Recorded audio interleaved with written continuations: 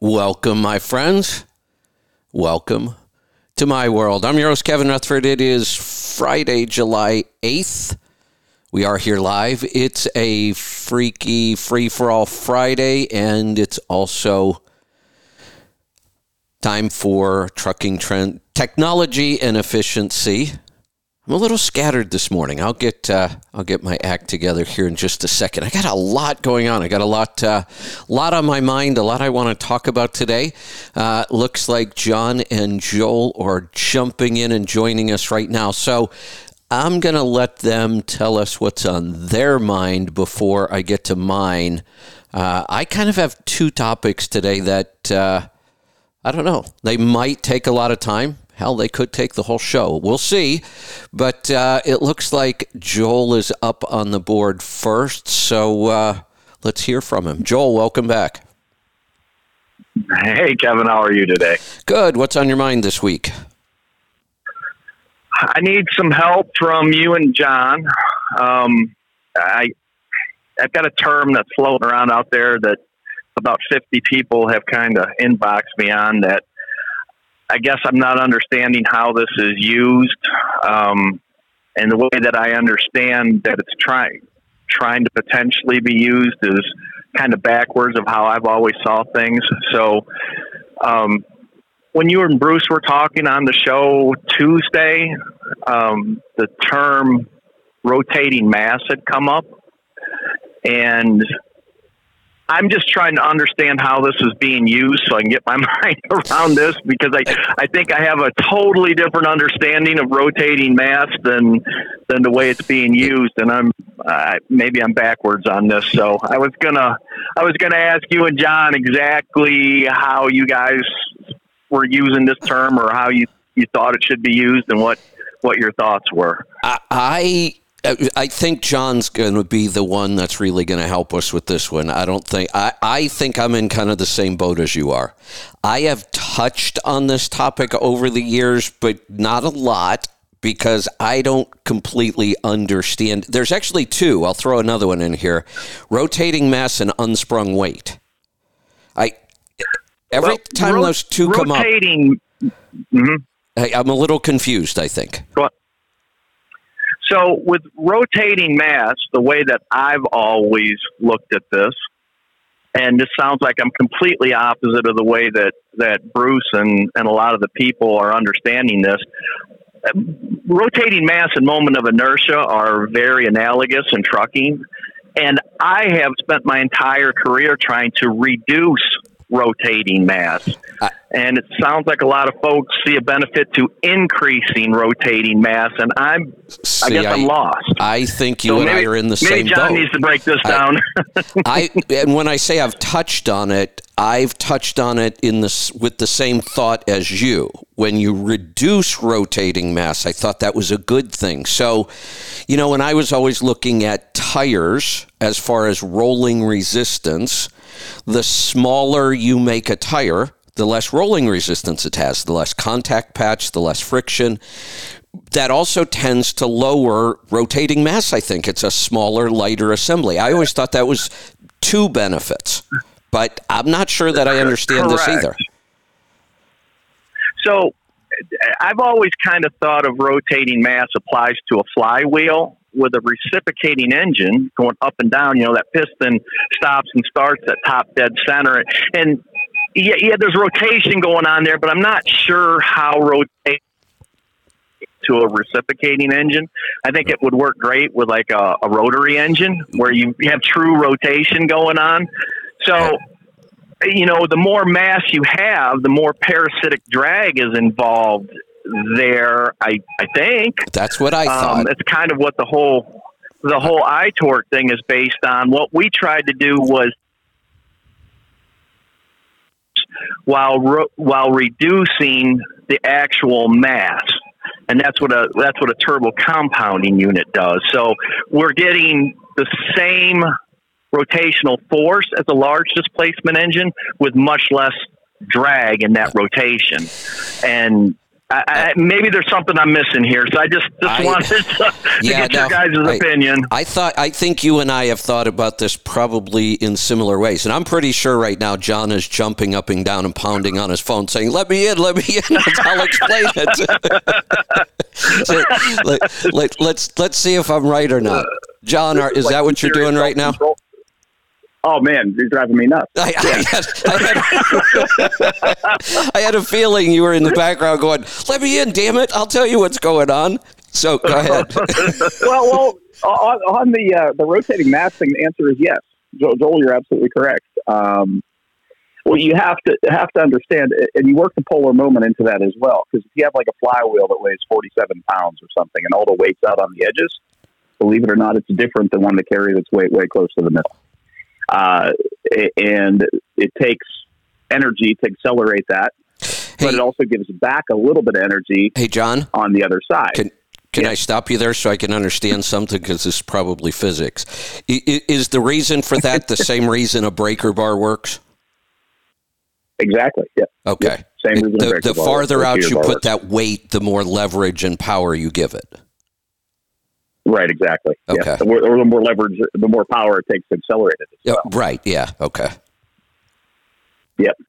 So, the answer is yes, and as little as possible. The benefits gained, as we know from all of our energy discussions of late, nothing is free, right? So, so you got a big flywheel, you get zooming, and it does help you a little bit after you've got it up to speed. You know, it might help some inertia heading up a hill or something, but it's not worth it. There are losses involved in getting the thing up to speed that aren't regained with the benefits of having that big thing spinning around. So it's pretty simple. You want as little as possible. Joel, you and the Volvo thing and the iTorque and keeping the rotating mass and the rotating assembly of the engine as light as possible and so forth is the right path because it takes energy to get that stuff moving. And Kevin, the thing with wheel or tire size is you'll get to a point where just spinning the bearing too fast, there's too much friction, and there's other things the smaller you get. That's another thing with diminishing returns. The slower turning bearing and so forth, and the mechanicals around whatever's turning benefit from it, being lighter and taller. But that's something that happens there. On to unsprung weight really quickly. This is my world. I deal with this on race cars all the time. I mean, lighter wheels, lighter anything that is not suspended on the car. So you could consider like the wishbones that attach the steering knuckles or the uprights, as we call them, to the chassis. Those are like half. You can take half of that weight and call it unsprung. But the wheel bearings, the brakes, the rotors, the calipers, all that stuff that is not suspended, shall we say, is what's considered unsprung weight. Okay. And that makes sense. Unsprung weight is kind of a devil in that in my world anyway, so it really affects the handling of the car. Controlling that weight is basically the first job, believe it or not, of your shock absorbers. The shock absorber is not just there to give you a nice ride or whatever. It's there first and foremost to control the spring, to keep the spring from setting up an oscillation. Thus, the polar moment of the unsprung weight bouncing up and down on the road. So the shock absorber really number one job is to control the spring and the unsprung weight. That transfers into a better ride, obviously, and you better compact patch with the road and a better handling truck. But that's what the shock absorber does. So, and that stuff's very adjustable on the cars that I work with. And, most of my speed is usually in handling, not engine and not other things solved in the way that thing handles. And controlling that stuff for me, I play with spring rates all the time, and I play with shock dampening, all over the place. I have 4 different adjustments on my dampers. So I can control rebound valving, I could control compression valving, and and I have basically what's a bleed across either of those, where I could take my valving, which is basically a shim stack. It's like a reed valve in a 2-cycle engine. The fluid pushes on that shim stack, and I could adjust the tension on the shim stack, and I could also bypass fluid around it that's in the shock. So I have a whole bunch of stuff that I do there, and it's all about controlling the unsprung weight and the effect it has on the platform of the vehicle. Yeah. Got it. So that's that. But the rotating mass thing is simple. You don't need to think too much about it, and it does work in with polar moment. It really is. anything that you spin up like that is taking energy to do it. You're burning fuel to turn that weight. And this is kind of, go ahead. Yeah, kind of why, Kevin, over the years, you've always said when we get out to 16, 17, 18 liter engines, we have a real difficult time getting any fuel efficiency out of them. And to me, the reason why is you've got all this rotating mass that you have to fuel. It doesn't magically spin, and there's a hell of a lot of drag associated with that rotating mass. So it just...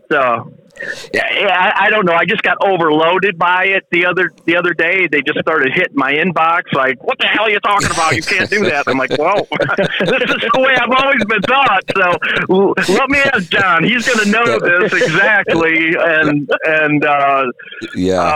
The great thing about this is with the whole iTorque thing, I've got a couple of guys out there that came out of the big bore high horsepower engines now. That were running over 600 horsepower, and now they're in a 455. And when you talk to them, because we do have that third gear available at highway speed, 10th gear, they will tell you absolutely the 455 is pulling right on par, with a 525 in the hills with heavy weight, because we do have that gearing with torque multiplication that's working to our benefit. We have the less parasitic drag, the reduction in rotating mass, but we have rotational force provided by that blow-down turbine. So I know I mentioned this in the past, and I'm not exactly sure how others work on this, but you absolutely have an increase in displacement when you add that blow-down turbine. You get the benefits of increased displacement without the drawback of parasitic drag. Now, we do get some back pressure, but they use that back pressure to drive the EGR, which allows us to really optimize the turbo for fuel efficiency and not have to use the turbo to push the EGR through the engine. Well, this has been an educational morning. I like it.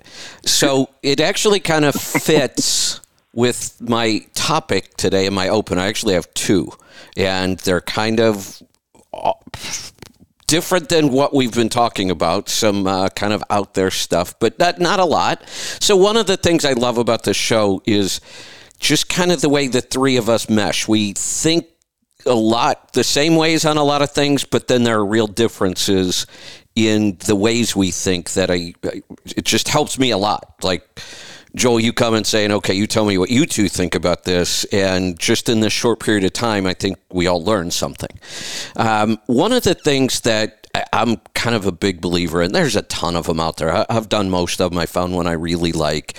Have either one of you guys ever taken either like personality profiles or any of those kind of strengths tests, anything like that? I have the Myers-Briggs thing, stuff like that, right? Yeah, Myers-Briggs probably. Yeah, I've not done it yet. Okay, so I'm kind of fascinated by these things. I've tried a bunch of them over the years. Some of them, seem really interesting, and then you look at it and go, yeah, it doesn't really work out in the real world all that well. And I've done a bunch. The one that I absolutely love is called StrengthsFinder, and what it does is it asks you a whole bunch of questions. They're not right or wrong. It's how you would react in a certain situation. So they give you a scenario, and then you respond by saying, I would do this. And they seem like really odd, random questions, and it seems like they're asking the same thing over and over in different ways. But when you get done, there are basically 9 strengths that you have. The biggest thing I got out, there's a book, by the way, the biggest thing I got out of the book was the fact that when I started in business when I was young, and obviously when you start in business, you don't have a lot of money, you have to do everything yourself. I mean, there aren't many options. So in trucking, I worked on my truck as much as I could myself to save money. I did my own accounting so I could save money, basically just everything. At some point, hopefully you grow and you get successful enough, you can stop doing everything and you can start hiring people. The mistake I was making was I kept looking at the things that I thought were important in business, and even though I wasn't good at them, I kept trying to get good. One of the things that I is pretty important in business is you have to have structure and systems and kind of rules that you follow. And I hate that kind of stuff. That makes me crazy. I'm not good at it. I'm not organized. I don't want to be organized. I hate rules.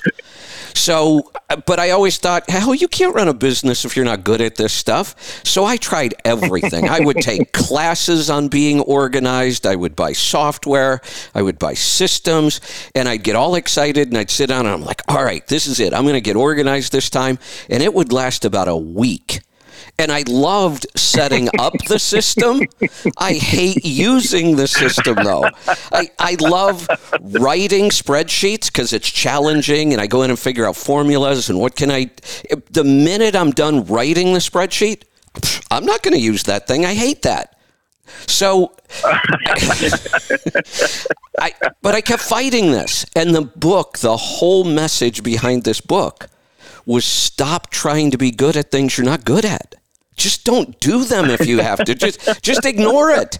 Go focus on what you're good at. Spend all of your time doing what you're good at.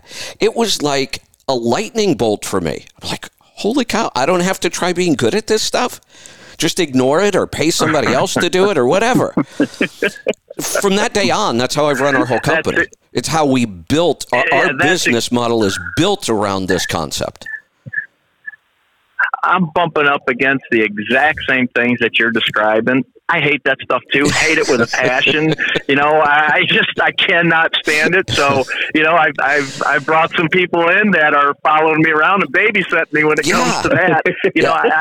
I like to focus on what I want to focus on when I want to focus on it. And it's just, I hear you, man. It can be a real pain in the ass. And I was worried about that for years and years and years too. In fact, it's a lot of the reason why I always work with my brother and my sister-in-law. My sister-in-law is like the best at organization and tracking that stuff. And she can't stand this kind of abstract thinking that I get going around in my head on things. It's like shiny object and now you're off and running, and it's a little crazy. But if you can get somebody to take care of that on the back end, I think you're exactly right. I'm exactly like you. For maybe a week, I would stay organized, and then everything's just a big old cluster, falls apart. I know. Now imagine your sister-in-law. Imagine being married to her. Because that's my situation. Lisa is awesome at building systems and organizing and making things work and building flow. And when you do that, you have to do it over and over and over. And it makes me crazy. But I make her crazy with my out there thinking like, well, what about this? What if we... wait a minute. I just built a system to do this. Don't be changing it, damn it. I bump up against all that stuff all the time. My sister-in-law, brother are looking at me like, are you freaking smoking crack again? I'm like, no, this is cool. I hear it. Yeah. So this... We are so similar. It's crazy. I've come to that realization. I mean, I don't, my time in Pittsburgh Power was great. It's how I introduced to all of you and this community. And I love trucks and I love the technology and I love how it relates to the other stuff that I do. But me sitting at a desk all day, taking calls from customers, some of which are not happy, eating whatever food they were ordering, gaining weight, getting depressed, feeling my joints hurt. It just didn't work. Oh man! I tried my best. I know. I am at my best when I don't want to say on my back leg, but when I'm kind of hustling. I enjoy that. Yeah. I really, and it's starting to pay off. I'm gaining more and more respect. My daily rate's gone through the roof this year. And I seem to have more business. It's, I'm turning stuff away. And so on the organization, what I do now is keep it super simple because I do need somebody like that too. I hate that stuff. And my ex-wife, who I'm quite friendly with still, she was and still is. She's a bookkeeper at one of the local trade unions, and she sort of took they were doing everything on paper when she got there, and she has no real formal training at this, but she is like the Excel spreadsheet ninja. She is unbelievable with formulas and working it out. So she completely changed their bookkeeping. But prior to that, with the race team, which is something that they don't teach in schools, which isn't anything that you know, it's an organizational nightmare. You know, we have guys who are flying in. We have per diem. We have hotel rooms. We have rental cars. We have flights. You're right. Where we're mobilizing 15, 20 people per event, 6 of which are based here. You know, other guys are flying in. We're handling stuff for some of the drivers and their family and so forth.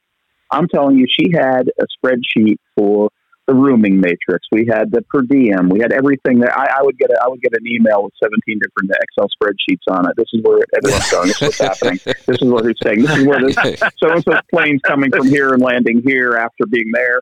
And like, I would have everything. And it was like she didn't break a sweat doing it. I'm like, how do you do that? I know. Like, right. It was amazing. We're a really good team. I mean, it's, you know, we still co-parent quite well, but the business thing, it's just the money wasn't there to be able to keep it going like that. And it was fun. But so, yeah, now I like my time between races, tinkering in the shop myself. I'm not sitting at a desk. If I feel like taking a bike ride in the morning before I come to the shop, I do. There you go. When I'm on the road, it's dictated to me. I mean, we're at the track at 5:30 in the morning sometimes. Sometimes we crash 2 cars in the last session and we're there till 2 in the morning. It just is what it is. And I enjoy that. Yeah. Like I thoroughly enjoy that, just doing whatever it takes. And it's satisfying to me, and I just really enjoy doing that. And, you know, when I go jump in and help the guys fix a car, it's what you do. Yes. What you just described, I've kind of worked with a couple of engineers at Volvo that babysit me in the exact same way. So I'm just pounding ideas at them, just constantly. Why are we doing this? Why aren't we doing this? And they got a guy down at Powertrain, and I feel sorry for him. He's just doing math all day. I send him shit from the road, and he comes back. I don't know how you done this, but you were right on the money. But yeah, we should be. It is nuts. So no, I hear you, man. It's just. One of the engineers told me, he said, the best engineers in the world are nothing without the kind of feedback that, you know, the shiny object guys like us provide. If somebody's not out there thinking outside the box, pushing the limits, and, you know, providing that type of feedback to an engineer that kind of has tunnel vision, just by definition, an engineer is only looking at a known set of facts that are known at that time. And they have a very difficult time, you know, even beginning to think outside the box. Very intelligent, very smart guys, you know, they're pedigreed, just crazy PhDs, double PhDs, and these guys that I work with up there, and you start pushing this out of the box stuff to them. And at first they were apprehensive. I mean, very apprehensive. And then they started tearing it apart. And that's basically how we got iTor. You know, I'm telling them, guys, we need to do this. And, you know, they didn't understand why in the real world their view of things was too narrow. And once they kind of opened up the view, now they're just running wild with it. They get it. You know what I mean? And they're really, really making great strides with shift logics and how the engine should the power curve should look and all kinds of things. And, you know, that's stuff I could never do. I'm not an engineer. But the base concept is there in place now. So now the engineering staff can work on it, and I can keep, you know, pushing ideas out to them to fine tune things. And it works really well. But I'm exactly with you guys. There's no way in hell I'd be organized enough to do that stuff on my own. It just would never happen. Here's a simple example of how much work I put into something and then blow it because I didn't handle the details. So here's another lesson from the garden. Here's how I approach gardening. I'll take one plant, for whatever it is, a tomato, a potato, a cannabis, whatever. I'll take one plant, and this year, I'll grow that plant 5 different ways. I'll start one in this kind of a seed cup with this soil, and then move it out to this kind of container or in this spot. So I have 5 different ways going on to grow the same plant, so I can learn what's the best way to grow this plant. The problem is, at the end of the season, I find I'm looking at this one plant going, wow, look at that one. That one's beautiful. It produced twice. But I don't remember what I did because I'm too unorganized to keep track of all that stuff. So I'm like, I know I learned something here, but what the hell did I learn? Something was better, but I forgot what it was. I know you've done that cooking too, because I've done that. Something comes out of the oven, it was great. Right. What the hell did I just do to make that happen? So yeah, exactly. Oh my, that's funny. We have, with the human interaction with what I do, I have I'll call changes on a car. Now, I call myself an engineer. I'm not. I'm self-taught. I'm not I tell people I'm a mechanic gone bad. But I have a knack for making those things go fast, and you'll get these. Rarely do we find someone with a PhD in our business, but they're out there floating around. But some of these, the guys with the big educations will just be about numbers. They'll look at data, it'll just be numbers, no field, never even look at a tire or climb under the car or anything just to see what's going on with it. And it's really interesting. And they're usually not that successful. They really aren't. And they get this tunnel vision where it's just about the numbers and nothing else matters. And it's really difficult. Now, the big teams have those guys just in the background crunching numbers. And then they have guys like me and they have everything in between. That's why they're the big teams. And the guy crunching the numbers. Yeah, so they'll be there, telling you why what you did worked, and me, I'll be pulling out from my personal database of other experiences. It's funny, but you say about growing the things 5 different ways. We do, let's say like the alignment on your truck is what I'd call a setup on a race car. Yeah. And it includes the alignment. It also includes the aerodynamic settings and ride height settings, and there's a whole. And again, it's a very complicated Excel spreadsheet that I built that I actually enjoy. But it's, I could tell you, if I change a spring, exactly how much force it changed at the wheel at a certain wheel travel, because those things are progressive or digressive depending on the car. So it's really interesting stuff, and it's fun. But I'm in the trailer looking at data, talking to a driver, and I'll send a sheet out to the guys under the tent and say, hey, put this on the car. And sometimes it goes a different direction than I wanted it to, right? Yeah. And the car goes up and goes really fast. And I don't have, I guess everyone has some ego, but I try not to have much ego. That doesn't bother me. I've had engineers who have made a mistake, sent it out to the mechanic. The mechanic did it wrong. The car went really fast, but it wasn't what the guy wanted, and he's pissed. So to me, I do what's called a set down. So the setup, which is all the adjustments going on to the car, the set down happens at the shop when we get back. So the guys will pull the car into the shop, they put it on the setup pad, put it on the scales, strings around it, check everything, and we find that, oh man, I was supposed to go up 3 on the back and I went down 3. Shit, John's going to be mad. But we just won the race. And I'll be like, awesome. It's like but much like your gardening thing, like you have the different ways of doing it. You see which one works, and then you have to verify at the end. And so I take those set downs, and quite often when I go to that track the next time, I'm not going to put what I wanted to put on it when I made that change. That might be something I explore in a test session later. I'm going to set it up with a mistake on it because it worked. It worked. Results, numbers are great, but results are all that matter. Yeah. Really, it's just what are the final results, and that I just need to find somebody to follow me around the garden and keep track of all this shit. So I don't take notes on all of it. I know. At least build you a spreadsheet. Come on. Yeah, exactly. Sheesh. But then the problem, look, I can build the spreadsheet, but I won't fill it out. That's the problem. I need somebody to fill the damn thing out. I love building the spreadsheet. That's the fun part. The minute it's done, I'm on to the next project, though, and I forget that it even exists. So this test, then, the 3 of us are similar in a lot of ways, but we have enough differences because if we were all identical, what would be the point, right? Why have 3 of us talking if we're all the same? We're similar enough that I think we can really, kind of latch onto something and dig into it, but we approach things differently in other ways. So this test, what it does, there are 9 different kind of strengths that they identify. And then the overall idea is you take your top 2. It rates all 9 of them for everybody. 1 through 9. 1 is the thing you're best at. 9 is the thing you're worst at. And the idea of the book is just take the top 2.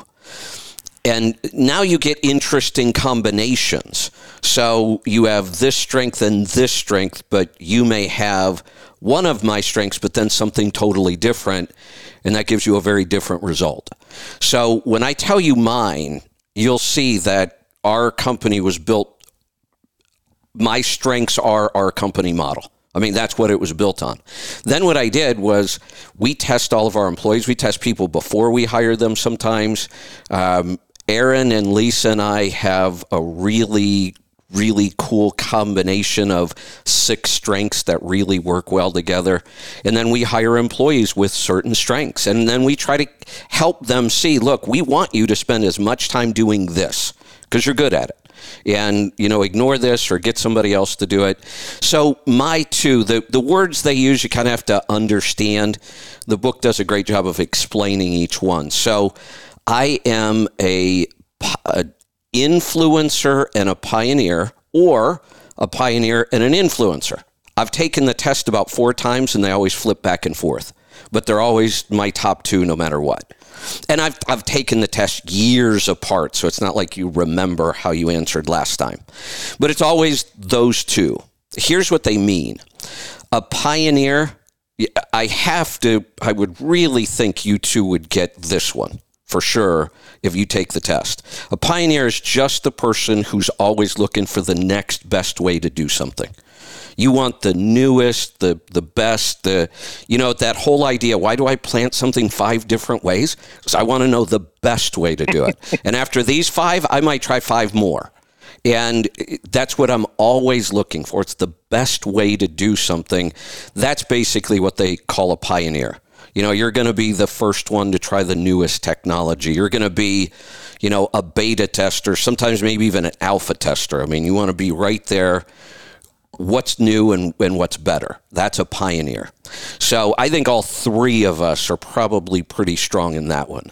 The other one, it's kind of interesting that they used this word 20 years ago, and now this word has become a thing. Influencer. That's like a thing now. They were using this word 20 years ago. And basically, that's me. Once I figure out the best way to do something, the next thing I want to do is I want to tell somebody. I want to share it. I mean, what good is learning all this stuff if I don't share it with somebody else? So that's the idea behind an influencer. People kind of look to influencers for advice and guidance and that kind of thing. So that's my combination, and I mean, that's what our whole business model is built on. We go find things, and we found a target market, people who drive trucks or own trucks, and anything that they might do, I go try to find the best way to do it and then share it with them. And then some people would call that a hyperactive egomaniac. It could be. That's right. I know. I've heard that once or twice. Yeah. I guess it's all how you look at it. Yeah, and again, I don't know if it's a hyperactive egomaniac. I'm almost self-deprecating most of the time. But I'm always in search of new. Like I music taste and such like that. I listen to this really cool public radio station here in Pittsburgh. It's independent. It doesn't have a format. It's not owned by some great big faceless corporation. It has a playlist. It's only playing music to try to sell advertising. And I'm really into music and live music, and I just really enjoy different. I don't want to. I could put on a pop station. I wouldn't know a song on it. Like I just don't know. I might be able to pick out Taylor Swift or something, but I really just don't do that. And I find myself like sending people links. Hey, check this song out. Like there's that many other things. And then right. When I find a new brew pub that I really like, all my buddies know about it. And I find and I know they don't have the same taste as mine, but I just have this need to share. Like I don't know why or how or what it is. It's just it comes out, and quite often they enjoy it, or they it's really good. But I have this hunger always for seeing new places, listening to new things. And, I've got this little vintage hi-fi project going on in my apartment. Trying like different, different tubes and how they affect the sound, and the cartridge that runs on the vinyl, that creates the electricity that's amplified when you play your vinyl, and really getting into analog stuff. And, it's just, it's a slippery slope, and I've probably spent more money on it than I should, but it's really, really fun. And I'm always like, I'm going to try these, I'm reading about different, they call them interconnects and all the wiring. The wires make a difference. Like it's noticeable. And, power conditioning on the way into the system. And, sometimes the wrong power conditioner will actually dull the sound, believe it or not. And it's really interesting stuff. And I have to share it. I'm having guys go, my buddies go, hey, listen to this. Right. And I'll make this minuscule change that only I could hear. And I'll be like, isn't that amazing? Right. Yeah. Yeah. Isn't it amazing? Exactly. Yeah. And they look at me with this blank stare like, I didn't hear any difference. I just done the exact same thing with a set of parameters I sent to a guy, and I was all pumped up about it. Like, this is freaking awesome! And I send him these damn parameters, and load him in the truck, and he's like, "Okay, what just happened?" I was like, "Oh man, come on!" Oh shoot! No, I hear you. So I am going to. Pretty cool. I'm going to send you guys links for the book. The book is really, really easy to read because the first 9 chapters are just describing the 9 strengths. So you kind of understand what each one is. Then you go take the assessment and you get your report where it ranks them in order and tells you, how to take advantage of them, those kind of things. So I want to see the results from this. I want you guys to take it. All right. Yeah, this is I have my last screen right now. StrengthsFinder 2.0. Is that where we are? Yep. Gallup. Cool. It's a Gallup service. They're using your data. There's an interesting history here. The original author, I think, was a big part of Gallup early on, and then I think he separated when he started doing StrengthsFinder. Okay. Yeah, there's an interesting history there, but there is some tie-in with Gallup. They have a similar test, and then he kind of expanded on it and went out and did something a little different with it. Read the book and take that. And next week, I'd love to see the results from both of you guys. So we'll talk about that. I have another. I'll do it for sure. I have another homework assignment too. We're about to go off the rails here. You ready? Oh my. Okay. Yeah, we're going off the rails. Take notes? Well, no. All you need to do is write down this book, because you've got to go read this book. I read a lot of books, a lot. I have my whole life. I average about 2 books a week. Now, there are times where I'll go 3 months without reading a book. Doesn't happen very often. But then I'll be reading a book every other day. And right now I'm kind of in that mode. This book was like... I think it said the average time to read it was 10 and a half hours. I finished it in about a day and a half. So I do read a lot of books. There are very few books that anymore, especially that really grab my interest and really get me thinking the way this book did. The name of the book is The End of the World is Just the Beginning. I had never even heard of the guy before, but he actually has written 4 books all on this topic. He started writing, I think his first one was back in 2013 or 2014. A lot of what he would, and I haven't gone back and read those books yet. I'm going to. I only read his most recent, which was just released in June of this year. So he's, talking about current events like the Ukrainian war. I mean, it's really, really up to date. Let me go get the author's name. For some reason, I can't remember. Peter Zeihan, maybe? Was that what it was? I don't remember. But the premise of this book is so out there. And it's about our whole. Now, here's the other thing about the book. I'm all over the place here because even though I have notes, I keep having all these thoughts. This book really got me thinking. The first thing I did, I learned a ton about our global supply chain. That's really a big part of the entire book, is how our global supply chain works, right down to crazy amounts of detail, like countries that we never hear of or think of. Chad in South Africa is, they build this piece, this widget. I learned a ton, and our supply chain is ungodly complicated. My God, he goes through some of the stuff that it takes to build a car today, and where all the parts come from and where they end up and where they get put together. And it is just insanity how complicated it is. I'm still looking for, Peter Zeihan, "The end of the world is just the beginning." And then here's the line that really caught my attention: "Mapping the collapse of globalization."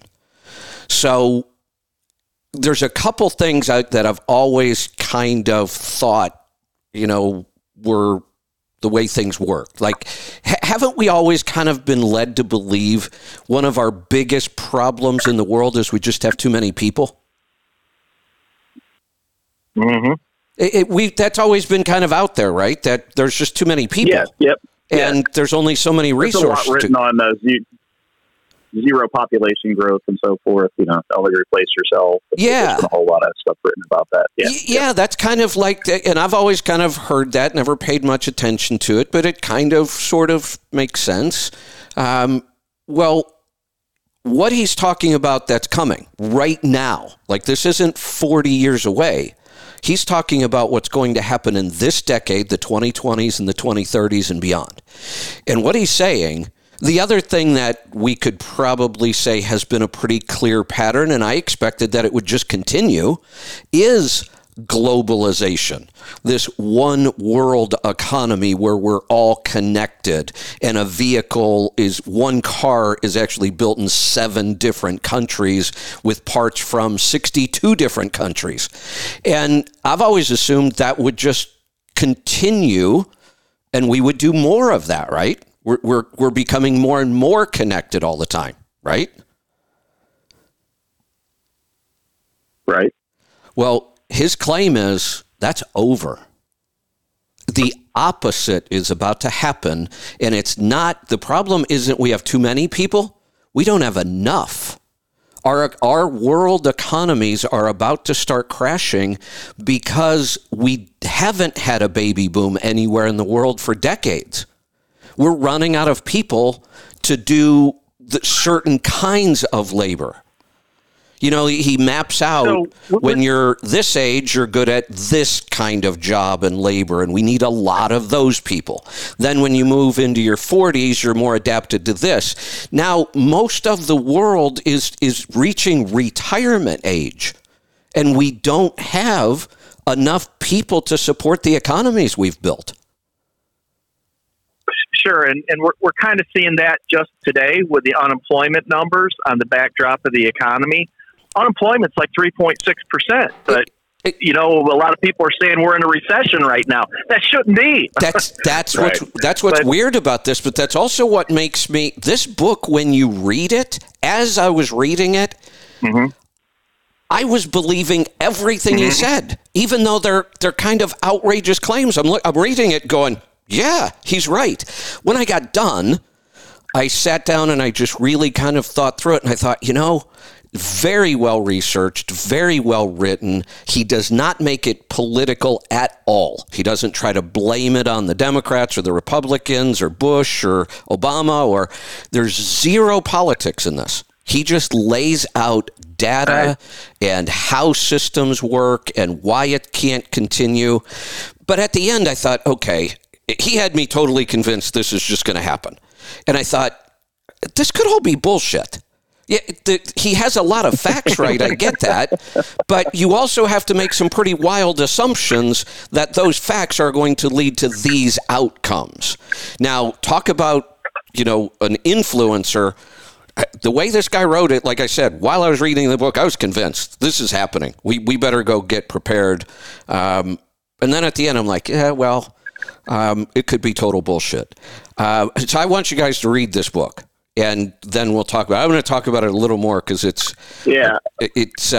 so here's what he claims. Now, here's another reason I want other people to read this book, because I feel like I missed a big piece of something. I need to go back and read it again, and that's one of the things that makes me crazy. I hate repetition like that, but I feel like I missed something. He explains how this is going to happen, but I think I missed one step. What's going to happen because each individual economy in all these countries are starting to crash because of this age thing, and we don't have enough young workers coming in. China will be the biggest loser in all of this by far. We've been led to believe that, and I've even said it, China plays the long game. They're going to take over the world. It seems obvious. This guy says the exact opposite. China is in real trouble. The good news about this collapse that's coming, this kind of world collapse, the good news is, and when he explains it and you look at it, it's incredible how many advantages we have in this country. Here's one way I could put this. If the three of us were space aliens and the three of us are flying around in a spaceship right now, we need to find a new world. We're from someplace else in the galaxy. We're out looking for a new world. If we were looking at Earth to kind of take over and populate for its resources and a place to live, if we did the work and the research, we would pick the United States every time. Every time. We have so many advantages, it's almost insane. So historically, when you look at trade routes throughout history, and when those routes collapse and there's power shifts associated with the collapse of those trade routes. So the very first one that most historians recognize, that would be the Fertile Crescent there in Iraq. Yep. And that was between two rivers and a fertile valley. It became this trade route. It had concentrated power. First city sprung up there. For whatever reason, there was a collapse, and then it started. That shifted, and I think it went to China for a while. They were doing some things, and there was a collapse there, and then it came to Europe, and now it's here at the United States. So, I probably, without have read this book yet, I'm assuming that he's probably looking a lot at what has happened historically. That's exactly. When trade routes and trade collapse. Exactly. Yeah, absolutely. So what you just said is so throughout history, the trade routes have controlled who has the money and who doesn't, and it shifts. It shifted over and over and over throughout history. What his claim is the best time in human history for prosperity for the whole world was the time from 1980 till now. And that's kind of interesting because that's my adult life. I kind of became an adult, 1980, 1981, graduated from high school. That's been my life. And he says it's over now. Here's why. What happened, and I guess I never realized this, I don't know why we didn't learn this kind of history in school. The big change after World War II was that there was only one country in the world left with a Navy that could do anything at all, and it was the United States. Yes, you're exactly right. We had more force projection than the rest of the world combined in our naval assets. That's 100% right. And we were protected from everybody else by the oceans. So that is what really, really set us on our path, our naval, our force projection. The problem now is that the Chinese actually have a bigger Navy than what we do. Now, you know what's interesting, though? They don't have the aircraft carriers and the technology, but You know what's interesting? Go ahead. And this guy, I went to verify this. The Chinese Navy, even though it's big, it's horribly ineffective. They don't have any ships that can travel like more than 500 miles away from China. Yes. You're exactly right. They don't have nuclear powered ships. They're still running on a lot of oil burners, and their technology is awful. Awful. Right. The Russians, same way. They're single aircraft carrier. It leaves such a smoke plume that you can track it visually. You're exactly. Yeah, we definitely have a technology advantage. There's no doubt about that. Here's what we did, and here's what created the globalization in the world we have right now. After World War II, we became the world's police in the oceans and in shipping, and said, we will protect all trade around the world with our Navy. You can ship anything you want anywhere in the world and never worry about pirates or other governments. Because you think about it, once you put a ship out on the ocean, anybody could attack it. Remember Somalia, what was going on for a couple of years? The pirates off Somalia were just taking over ships. Hell, they made movies about it. And we were battleships back out, right?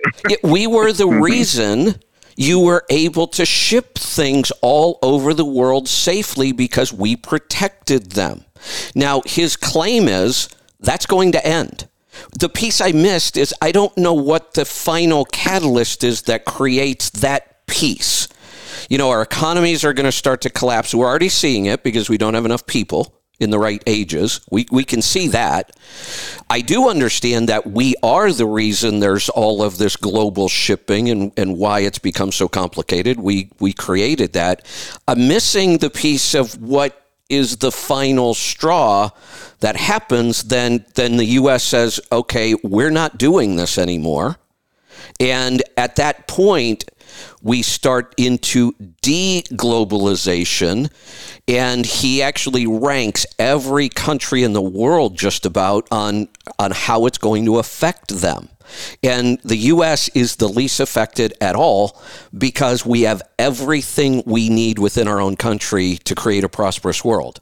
The little bit that we might be missing, we can get from Canada and Mexico, and they're right here, and we will probably become really, really strong trade partners with them, and this will be the most prosperous part of the world. According to his claim, some countries will go back to living like before we had electricity. It will be that bad for them. That would not surprise me a bit. I've watched a lot of military analysis of almost what you're talking about here. And this is exactly the reason we've never been invaded. We've got everything we need. You know, we're protected by these huge expanses of ocean. So, you know, the Chinese can't march over here and leverage their cajillion man army. Right. Same thing with the Russians. You know, they like to use guys as cannon fodder, but they can't get them over here fast enough in order to invade us. You know, so you are exactly right. I think if what he's saying happens and there's deglobalization, we're the place to be, no doubt. The three things. Another thing that'll drive it aside. Go ahead. The three things you need for a prosperous country: water, food, and energy. We blow almost everybody away around the world on all three. We have more fertile farmland than anywhere else in the world. We have more good, clean access to water, rivers, the fact that we can move things around within rivers. And we have, if as we start to make a change to solar and wind, which he covers a lot in this book, it's not happening anytime soon. We'll have those things, but they're not even going to come close to replacing fossil fuels, probably not ever. But when we start to make that change, we also are like second in the world for wind and sun. Australia is the only one that could produce more wind and solar power than the U.S. It's like we have every possible advantage. It's almost insane how much advantage we have in a world. If we stop all this shipping and globalization, it's pretty incredible. Like I said, the book could be total bullshit. None of this could ever happen. I don't know, because there's a lot of variables out there.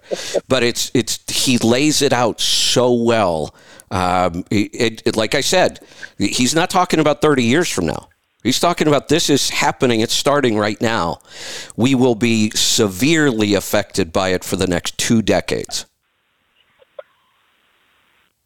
I could see all that. I mean, I kind of believe what you're talking about here just because it's happened historically multiple times. Yeah. This would be nothing new in the history of the earth. So, history tends to repeat itself. Yeah. So this would not be shocking to me at all. I mean, it'll be cyclical and it may go back in 100 years the other way again. But Kevin, I don't know. I just downloaded the book. I have to drive to Indy on Sunday, so I'll listen to it on my way out. Oh, good. To me, the way I look at globalization and as why it happens, not happening, it's just profit. If it's cheaper to get the bits and pieces to make that car here, there, everywhere, you're going to do it, and the profits are going to go up. It's a part of what I feel is a problem with our economy, the fact that the stock market controls everything, which to me is just a few rich people, in my opinion. I don't have a 401k. I don't have any of that stuff. I don't care. I work on. Yeah, I wish I did, but I guess I'm a little bit on my back leg. But but to me, it's just a profit above all motive that does it. Right? So once it starts making sense to make this stuff here again, we're going to. It's just the way it's going to work. Maybe it's all the. Yeah, go ahead. Well, I don't mean to interrupt you, but I got to get this thought out before because my mind's going 100 miles an hour. You came to the same conclusion I think I did, and I think it's why I liked this. I'm actually reading 4 books right now that are all topics that are hard for me to get my head around. I can't believe I'm trying to read 4 at the same time. I'm reading The Creature from Jekyll Island, which is all about the Fed and the gold standard. That might be the problem, Kevin. I know. The fact that you try to read 4 books at once, one at a time. Yeah. I know. So I'm going to have to go back and read them all again because I'm making myself crazy. But I'm also reading one called The Moral Case for Fossil Fuels. Why we absolutely should not give up on fossil fuels. It would be insane. But I'm reading all these at the same time. But one of the things that came to me is what you just said, John. When we talk about the Fed or the gold standard or half this stuff, you always start thinking these big conspiracy theories, right? Oh my God, Bill Gates is trying to depopulate the world, and once it goes there, I lose all interest. I can't get my head around shit like that. But I think, what if there is no big conspiracy theory? It simply is a bunch of people just chasing money. I have a feeling that's all most of this stuff really is. It absolutely is. I would agree. Yeah. It absolutely is. And I think one of the growing up here in Pittsburgh and watching the jobs go south, and then they went. So the U.S. Steel moved everybody to Birmingham, and Westinghouse went to Charlotte. And the town I'm in is a Westinghouse town. Trafford is they built transformers here, right down the valley. They built all the rotating apparatus for power plants and such. And it was all Westinghouse. And so in the 70s or early 80s, when they all went south to bust the unions, and again, that was profit driven. It wasn't like they weren't making money. It wasn't like the unions were putting them out of business. There were people in Pittsburgh having really good lives, and we like to vilify the unions, but the majority of those guys worked their asses off. My grandfather was a union shop steward at LRA, which is Westinghouse large rotating apparatus, and started off as a welder, and then he moved his way up and he was a foreman, and, he did a lot of those negotiations. And those guys worked hard and they made a good living, and they were able to, have a nice suburban house and send their kids to college without a pile of debt. And, the kids grew up to be baby boomers who were spoiled, but it was just it was an interesting way of life that I watched end. I was young, but I saw it end. I saw it go away.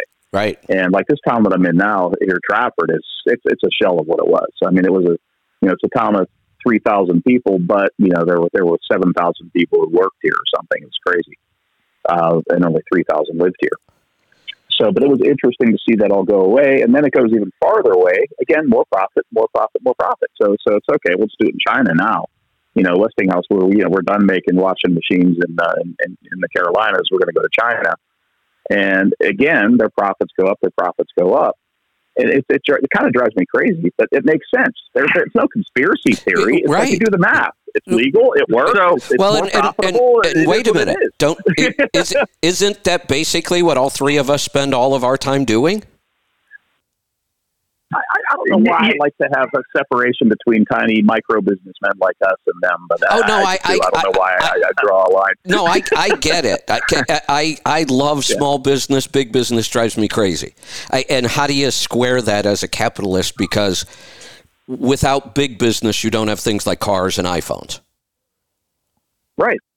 There are some things that only big business is going to create. But I think we got way out of whack. Too much big business, not enough small business. And I hope the shift, and it looks like it, if you look at what he's predicting, the shift will drive us back to more small business, more custom made, much more local. And if it happens all over the world, what he's claiming, and like I said, it's so well written, you look at it, you go, yeah, that's exactly what's going to happen. Without this global, and he goes through all the things you were just talking about, John, how textiles moved from this area to this area, how cars moved from this part of the world to this part of the world, how, chips, computer chips and motherboards are all built here now. I mean, he even breaks it down to where low-end computer chips are made in China. China doesn't know how to make anything other than low-end garbage chips. They can't even make mid-level. And then how there are certain parts of the world where the crazy high-end chips are made. Guess what? Most of the high-end, more complicated stuff ends up here in the U.S. Taiwan. Well, Taiwan, yeah. There are a couple Asian countries that do it, yes. But they can only do it because of all the interconnectedness they have in Asia itself. When this starts to fall apart, those countries won't have the resources anymore. They'll lose some of those industries. So I don't know that we should call this a collapse or falling apart. I think what truly is happening here, so now we have the internet.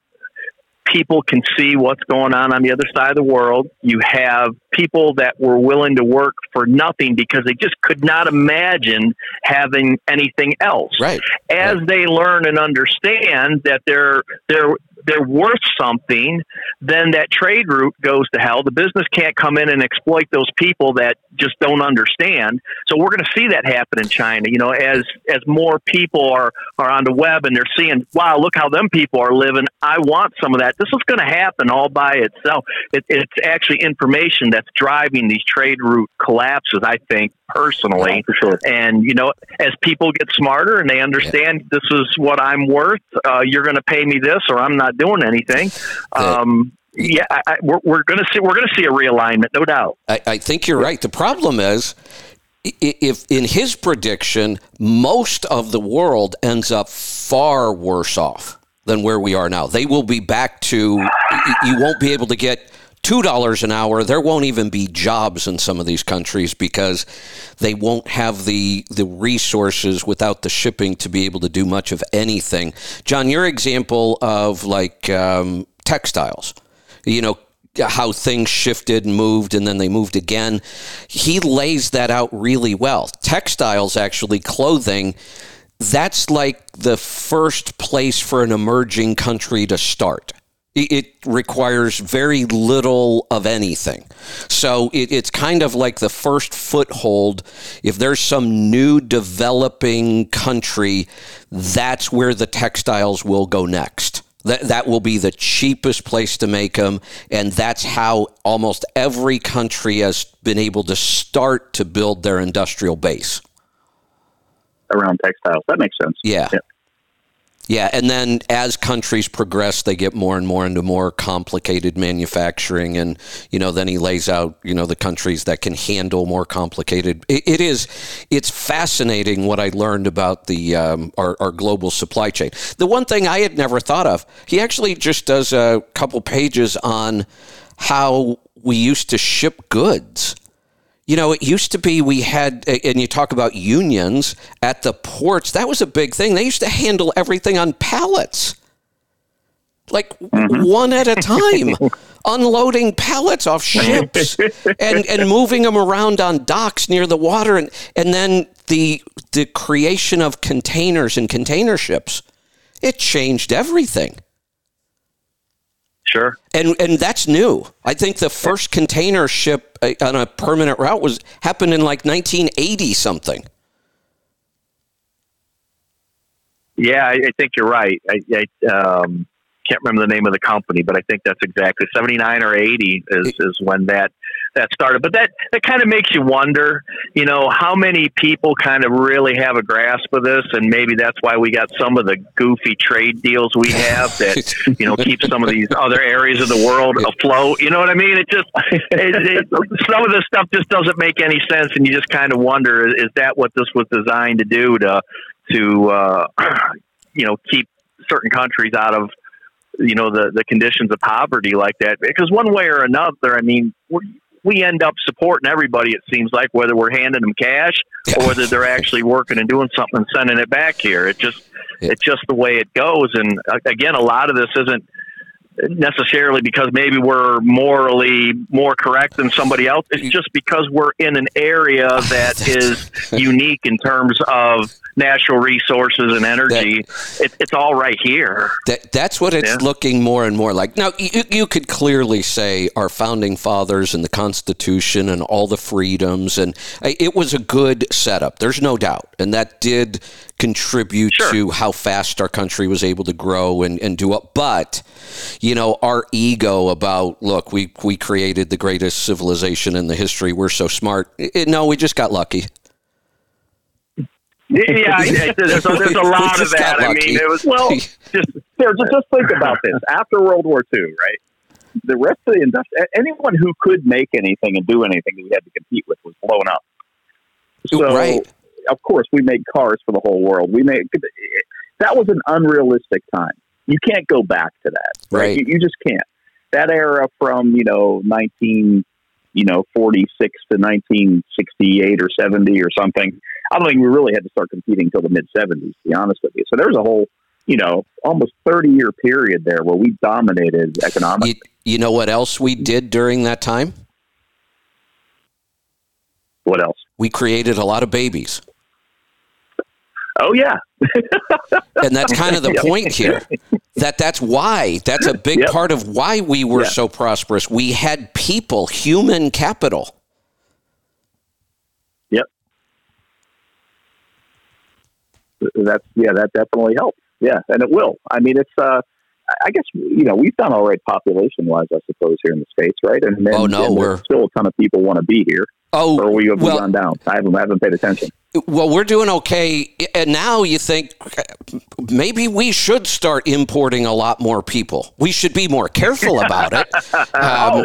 We should be. I agree. We should be a little pickier about it, but we should go back to, as I'm reading this, I'm thinking we should start some really aggressive policies to start bringing more people into this country. I don't have a problem with that at all if we do it right. Yeah, but again, we've made it difficult for some reason. I think they need to work on some of the rules around Absolutely. It. Absolutely. I mean, it's just crazy. Yeah. And I had illegals working for me, if you want to use the term illegals, which I don't agree. But I had a couple of French Canadians that were fantastic race mechanics, so I ended up getting papers for it. But the interesting thing about most of these undocumented is they get a job.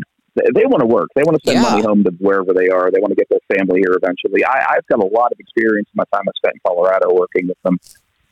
Some of the best people I've ever met, like unbelievable. And then they'd be yelled at and called illegals right now. But the fact of the matter is there was some big company or some rich guy giving them a job when they got here. They were sending all their money home. They weren't here sucking off the feet of the system. And they paid taxes. Anyone could get a temporary Social Security number. You could walk in. They don't care how you get here. You can go to work for somebody. The government will find a way to take some of their money, and they'll get nothing for it. They get sent back. So it's interesting. That argument, only because of personal experience, and my family were, they were immigrants. They came here to work in the mills and on the railroad, and it's needed. I think we need them again. I mean, there are jobs out there I don't want my kids doing. I'm sorry, that's fine. Let's someone who's trying to make a life for themselves in the States do that job. And you know what? So I think where we've gone wrong is when we look at people and say, oh my God, they shouldn't have to start there working at that wage. That's ridiculous. Everybody needs to get a living. That's bullshit, the whole living wage thing. Every one of us remembers a time when we're so hungry we would have gone to work for anything. Just give me a chance. Just give me a job. Pay me something so I can get by, and I'll work up from there. There's nothing wrong with that. That's a much better system. We should not be giving things to people. All of us should have to work from the bottom up. I don't get what doesn't seem to be much. Doesn't seem to be much here. I recently read an article that a GM factory worker in Mexico building Chevy pickup trucks that everybody waves their American flag off the back of because it helps GM's profits. Because it's got a bow tie on the front of it. Thing are making like $350 a day or something, not $350, like $3.50. It's crazy. Like they don't pay them anything. It's nuts. I would rather buy a Toyota that was built in the States by some union guys that are actually making a real living. And I don't give a flying whatever where the profits go. That doesn't mean anything to me. I would much rather buy a vehicle that was actually built here. Where the jobs are. Where are the better paying jobs? Where are we creating better paying jobs? And again, spend your money on. This book does a good job of. One of the things we probably could have done better, and it's too late now, and if he's right, we're going to reset all of this anyway, but it's not that it was horrible that these countries made such low wages in the beginning. I mean, maybe it could be better. I think all you have to do is give people the opportunity to keep improving, to keep making their situation better, and that's where we've made the mistake. You know, $3 a day was much better than they've ever made before, and we believe that it wasn't a day. It's an hour. So they make $3 an hour. So GM, as of May 16th, 2022, GM factory workers got a raise from $3 to $3.25 an hour. Yeah. So it's not that in and of itself is horrible if their only opportunity before that was to either make nothing or to make less. This is an improvement. The problem is we have to keep giving people a path to keep improving and not just take advantage of the fact that, well, you could only make 50 cents an hour before. We're paying you 6 times that. You should be happy for the rest of your life. Right. Yeah. So that's interesting. $3 an hour. So yeah. So I want you guys to read this book this week. So because like I said, I'll listen to it on Sunday. Yeah. It's some crazy stuff, but you look at what's already happening, what's already happened, and you see, no, this guy's laid out a pretty good argument that this, like I said, it's. When is that one thing, and what is the one thing that's going to occur that we stop protecting all of this global shipping? It won't be one thing. It's going to be multiple different things that happen. Again, look at it in a historical context. There's never been one event that has toppled a trade route or a trade center. It's always multiple things, and it most likely will be so again. So I doubt that you're going to be able to just kind of take this 1,000-foot view of everything and say, oh, here it comes, right there's the event that's going to do this. It's not going to work that way. Yeah. There could be a tipping point, though. I mean, have either of you read the Gladwell book? It's a tipping point. There will be a tipping point. I love those books, yeah. Yeah. No doubt there will be a tipping point, but to identify one particular event that's going to spur it all, I don't think that's going to happen. Actually, it's kind of interesting because, like I said, he started writing these books. There's 4 of them, but they're all built around the same kind of concept about this globalization. The first one, I think, was in 2014. The last one he just finished in June. He actually points out how the whole COVID-19 may have been one of the catalysts, kind of the tipping point. We shut down our global shipping, and we're finding it's hard to get it started again. Plague is historically one of the bigger factors that changed trade routes. there is no doubt that has happened multiple times as well. Yeah. And so, yeah, that could be a catalyst for it. And again, we think that, this COVID-19, it's something new and we've never dealt with this. It has happened multiple times over and over throughout the history. That's exactly right. And so I think I'm really, really going to get my hands on this thing and read this thing because, just from what I love to look at history and things in a historical context, what he's describing has happened multiple times already. So very interesting. Like I said, it's so well researched, so well written. Honestly, throughout the whole book, I could not even begin to tell you what this guy's politics would be. And I know we kind of throw that into everything now. And I kind of read with an eye like that. What is this guy's take on all this? You get nothing, zero. At the very end, the last chapter, he kind of talks about his politics a little bit. And I can tell you this, him and I would probably agree on almost nothing politically. But I didn't get that out of this book at all. I mean, he didn't make anything political, not blaming a party, a person. It was just, so at the end, again, I came back to this thing like, wow, it's so well written. It makes so much sense. He uses so many good historical examples of, it happened like this. Here's why it's going to happen like this again. And then at the end, I say, or it could just all be bullshit. And none of this is going to happen. If nothing else, somebody should take this concept and write a really good novel because I think it would be an awesome book.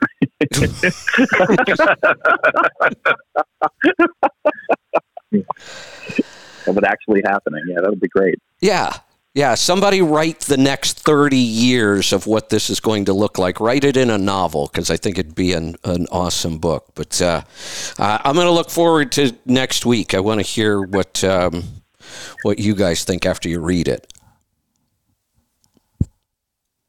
Awesome. All right. So in all this time, we've been chatting away. We actually have one call. So I'm going to take this call.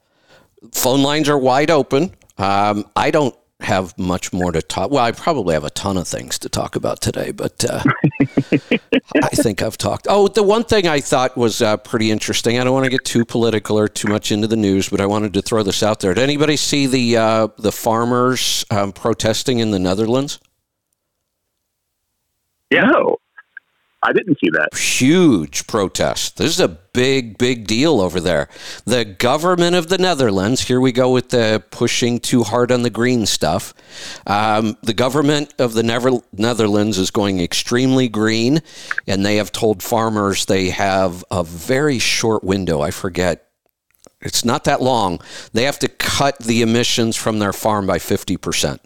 And basically, the analysts are saying you'll put most of the farmers out of business. They won't be able to do this. And the farmers basically did, and they said they were inspired by the truck drivers in Canada. They just took all their tractors and started driving down the roads and went to the roads. Yeah, blocked roads. And wow. Yeah, it's kind of crazy. They had there was one 16-year-old kid driving a tractor, and they've got video. The police are shooting at him. Jesus. Yeah. Wow. Yeah. It's getting pretty serious. That's nuts. So one of the things he talks about in this book is, and we're already starting to see it, and then you see things like this. We are already starting to see food shortages. It's happening. I mean, it's happening in this country. There's some undeveloped countries that are really struggling already. But he talks about that's going to be the worst thing about some of this. We will see food collapsing in certain areas. And when we're looking at things like this, for the government to come in and think that they're going to make some big climate change impact now, what the hell? No, we have to make sure we can feed people. Yeah, I agree. That makes a lot of sense. We're trying to regulate emissions and where we're at in a potential adjustment, it may not make sense. You gotta eat in order to be around to notice if your efforts took any had any success on the climate. So, look at how clean the air and the water is. I wish I had something to eat. Exactly. But don't you think there needs to be, again, we have some opinions that we share on diet, obviously. And don't you think that maybe if the food supply was shifted around a bit and changed some, that could might it be not healthier? Be a bad thing? It will be. I mean, eating more local. I mean, not trucking food in, like, eat stuff that grows where you live or that you saved. And isn't there a better way than what we're doing? There is. This could be a disruption that causes that. Absolutely is. Yeah. The problem I have with it is the way we're approaching it. We will get to that point where countries like ours, where we're so rich, we have so much food, making a shift back to more local natural food will be a huge improvement for us. The problem is the countries that need that mass-produced cheap food just to survive, they will suffer. There won't be a good shift for them. That's the problem. How do we make this shift and do the least amount of damage as we do it? There's another really interesting part about this book. There's a couple chapters in there about wheat. Wheat changed the world. In some ways, good. It did save humanity in some ways. We had become too successful as hunters, and we had hunted out whole areas where people were starving, and wheat will grow almost anywhere. And wheat is how we kind of saved humans. Our population would have decreased. It didn't, because we discovered wheat and we started eating it, and it changed the entire world. Yeah, farming, absolutely. I just read a book that talked about why India and China have such large populations, and rice has more calories per acre than what wheat does, and so they could support more people per acre. And it was just really interesting. It went into detail of why the Chinese and India have this huge population, and it's all because of rice. The calories per acre involved there. He does talk a lot about rice too, and the funny thing about rice, it's kind of interesting that we grew these two huge societies based on, like you said, they had a lot of rice. Turns out rice is really, really difficult to raise. It's really finicky. It takes a lot of water, and that could be a part of the collapse. Wheat is much easier to grow. It grows in horrible conditions, and rice not so much. Rice is pretty finicky and takes a lot of water. And, correct. Yeah. Correct. Yeah. So it's wheat and barley will both grow just about anywhere. Right. And that's how we kind of saved, a lot of people, because we were able to grow wheat. But we also know all the damage wheat has done to human health. It's really kind of an interesting conundrum. It kept us alive, but it's killing us slowly now. Yeah, they laid out the square area that it took for a hunter to subsist. Right. And it took like a 16-mile square area, and right. You could feed a family or 10 people on less than a quarter of an acre when you started the farm and you done grain and cereals and stuff. So, but they also noted that when we did shift to farming, that the average height went from about 6'2" to 5'3", and general health overall declined, and life expectancy of a farmer was actually shorter than the hunter-gatherer by about 10 years. Yeah. So, so John, like you were saying, into that in carnivore code, didn't he? Yeah, a little bit. A shift back to, more local food production. And in a lot of these countries, here's another thing, though. It's shocking how few parts of the world are really well suited to grow stuff. Again, we're really fortunate. Yep. We have incredible amounts of fertile farmland here, and that's not normal. That's not common around the world at all. Yeah, when you look at just look at Russia, how much of it's tillable. Not much. Not much. It's a huge Right. country, but yeah, there's not much that's tillable at all Same with there. China. And one of the reasons why I think the Russians really like the idea of having Ukraine, because they're one of the few places in Europe that has a whole lot of fertile farmland. I think they have the most fertile farmland in Europe, in that area by far. Ukraine does. Yep. That's absolutely correct. Yeah, he talks about all of that stuff in this book. Like I said, incredible book, really well researched, really well written. I learned a ton about, our global supply chain and what countries produce what and why that happened, and it's really just it's interesting stuff. Let's grab a couple phone calls. Let's go to New Mexico. Don, welcome to the program. Morning, Kevin. Hey, John, Joel. How you guys doing? Good. How are you? Great. Excellent. Sent over an oil sample, Kevin. I'm looking at it here. Fuel mileage report. All right. So, looking at a DD15. Does this only have 130-some thousand miles on it? Correct. Year-old truck. Okay. And there's 66,000 on the oil that's in it right now, correct? Correct. They flagged an awful lot of stuff here, but honestly, none of it really matters. I mean, even though all this stuff is flagged, the wear metals are just building up over time. You got 66,000 miles on the oil, and we're still in the first 100-some thousand miles of the engine's life. You tend to see some of those early wear metals, and they'll build up a little bit. So I'm not seeing anything in the wear metals that really concerns me. No fuel dilution. And I'm using catalyst. Yeah, and that's why the iron's a little higher than I would expect. But you have some potassium, but no sodium, so there's no coolant leak.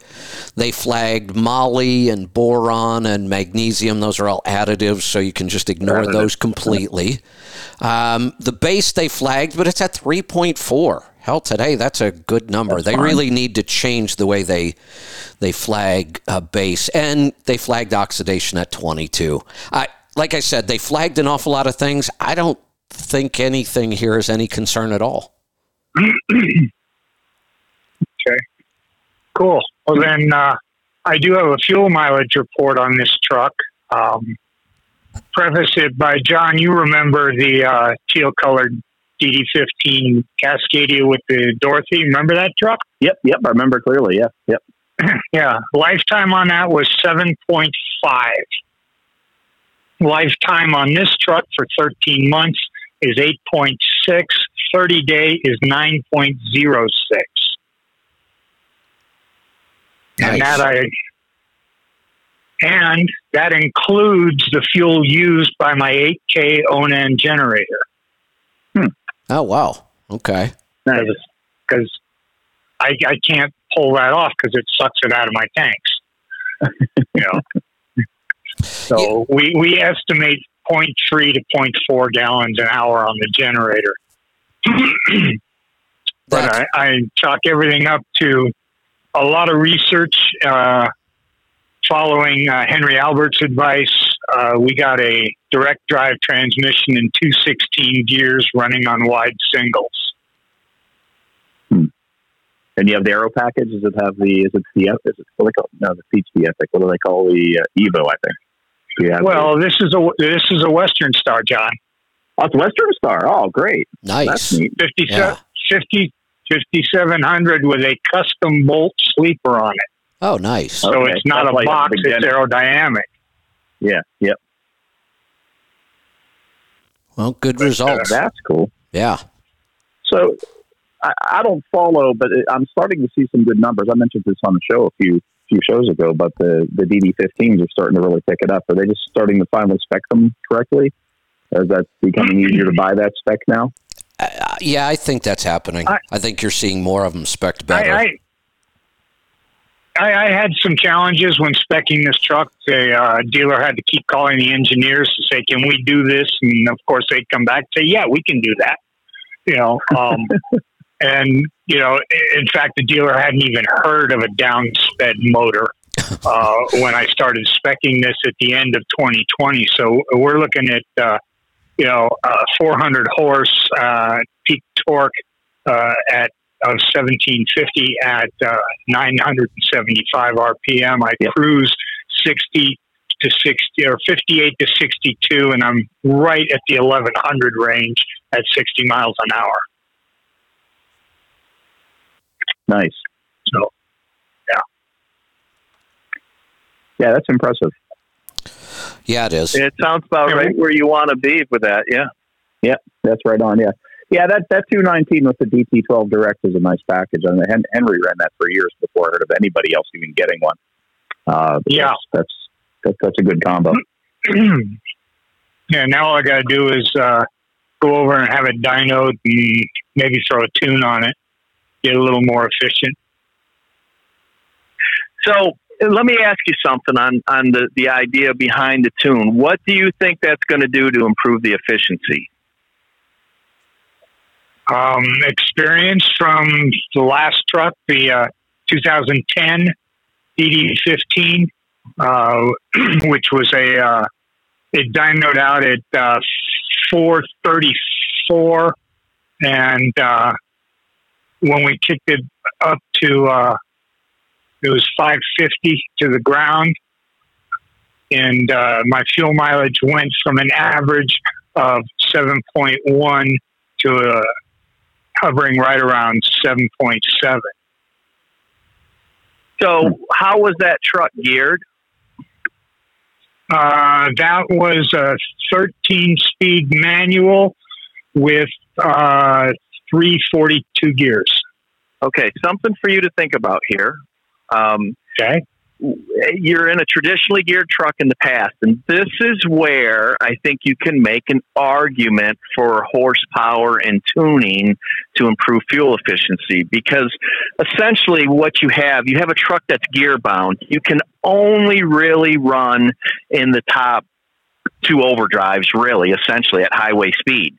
So you're dividing torque in that transmission in both of those overdrive gears, and you're trying to keep the truck moving down the road. So if you think about this, horsepower and extra torque start to make a lot of sense to keep that thing in those overdrive gears to keep the RPM low. Because remember, when we're talking about downsped, we're talking about keeping that piston speed low. And as you bring RPM up, you're no longer downsped. So essentially in the past, putting a tune into a truck with traditional gearing, you were essentially downspeeding that truck in a sense, because you were able to keep it in overdrive longer before you had to downshift. With your 216 Direct, you have two gears available at highway speed. So now you're going to optimize through gearing, not necessarily horsepower. And you have to be very careful. And John's going to know more about the tuning part of it. And I have a hard time getting my head around this, understanding what's happening to that power curve. If you go from 400 to 500 horsepower, but that horsepower doesn't come on till 15 or 1600 RPM, you're never going to use it. Not in a downsped truck, not geared the way you are. So that horsepower and torque has to be available at that 1100 or 1,000 RPM rather than being available at 15 or 1,600. So if you have a 400 1750 now, and say you go to a 500 1950 or 2,000 pound-feet of torque, we know what the formula for horsepower is, and it's pretty easy to see where that horsepower is going to start to come in on the curve. You want to make sure that the horsepower and torque is at the lower end of the spectrum. The stuff out at that high end is completely meaningless in a truck that's geared like yours. This is why the factory generally will not take a 600 horsepower engine and give you a direct drive 216, because you'll never get to that horsepower. You're running too low in the RPM range. So you need to understand where that horsepower and torque is coming in order to make that work. We went from 4.25s to 455s. We bumped horsepower up a little bit on the Volvo side, but we made sure that all that extra horsepower and torque came in between 850 and 1100 RPM. essentially the exact same curve, once we get past there. So with the way that you're geared, you really want to make sure if you're going to have something tuned that everything is happening at low RPM to get the full advantage out of it. Well, got it, Joel. That's exactly what he'll do. I know Leroy's been working pretty hard on the ZD15 stuff, and he's sharp enough to. Okay. Nothing against anybody else who was there, but he'll bump the torque curve. So he'll work the timing. He'll work the timing curves and he'll work the fuel curve to probably lower the peak torque a little bit. Whether they can actually measure that on the dyno there or not is another story. But Leroy he's sharp enough that he'll be onto that. He's actually coming to my shop tomorrow to help me tune a Viper, but so he could make a difference. So I'll be curious to see how it goes. They don't have a whole lot of experience, and you're absolutely correct about the traditionally geared trucks and the ability to maybe find some fuel mileage with tuning. But again, torque is the only thing you could really change, right? The horsepower is calculated. So if you run it up high, like if you ran yours hard enough, like say your engine only makes 450 horsepower, but it produces torque like a 600 horsepower engine, though. Right, so you'd have to have a traditional engine that made 600 horsepower to see the torque numbers that yours does, and yours does it sooner, which is why the horsepower number is lower because it's just a factor of RPM. Sure, right, absolutely, absolutely. So that's it. Yeah, so what he'll do, he'll be able to reshape that torque curve a little bit with his tuning, and you may very well see an increase. And if Detroit's got it optimized well enough, you may not. So it's going to be interesting to see your numbers after the tune.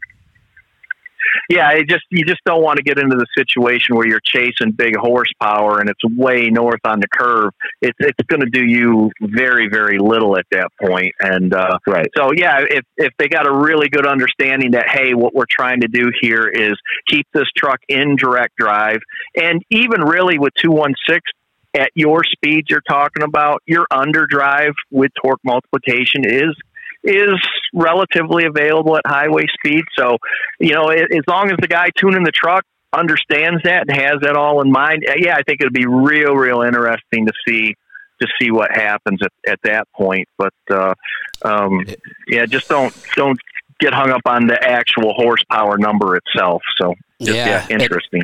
I agree with John. I got to hang out with Leroy quite a bit when I was there, and he's got this dialed in. He understands it. He's getting better and better at it all the time. Good. So I think we're going to see some interesting stuff out of that. Let's go to Chicago. Fred, welcome to the program. Thanks, guys. Great show. I love it every week. Joel, I had a question for you. At one point, you had a 6x2 with 231 rears and tall rubber. And I think the whole concept was to get it down in the 190s with short rubbers without changing everything. I was wondering whatever happened to that. It's sitting down in Greensboro, having some major updates done to it. I was supposed to have it back 6 months ago, but supply chain stuff has delayed everything. So it's 95% back together.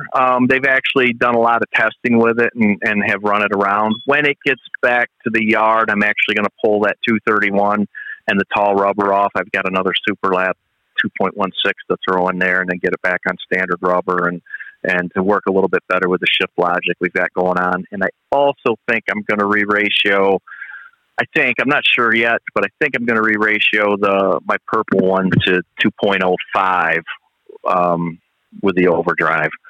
So we're going to push it. I don't know that I can get to 1.95, and I think that's as fast that's available. That will work with direct drive, no doubt, but I don't think it'll work with it'd just be too fast. I mean, I don't think you would get overdrive gear till about 90 mile an hour with a 195.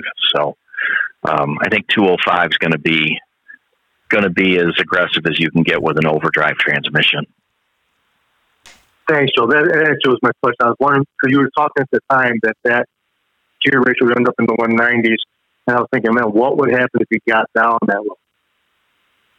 Yeah, it's right in that area, no doubt. It worked fairly well. I didn't have the shift logic that I needed at the time. There were also have been major upgrades to the Gen 2 TC engine that really widened out the sweet spot in it.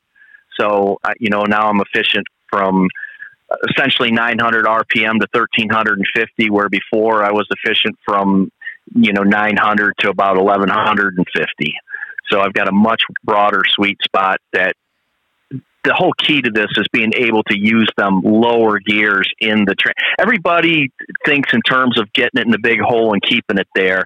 And, they'll laugh at you if you said, oh, my truck downshifted. Well, that's what we want it to do. We want to take advantage of the direct drive and the underdrive when it makes sense to do so. And when we run these aggressive gears, that allows us to really adapt to situations with gearing rather than just brute horsepower. Hey, Joel, isn't it kind of ironic that it tends to be the same people that brag about having an 18 speed that they also brag about only using one gear?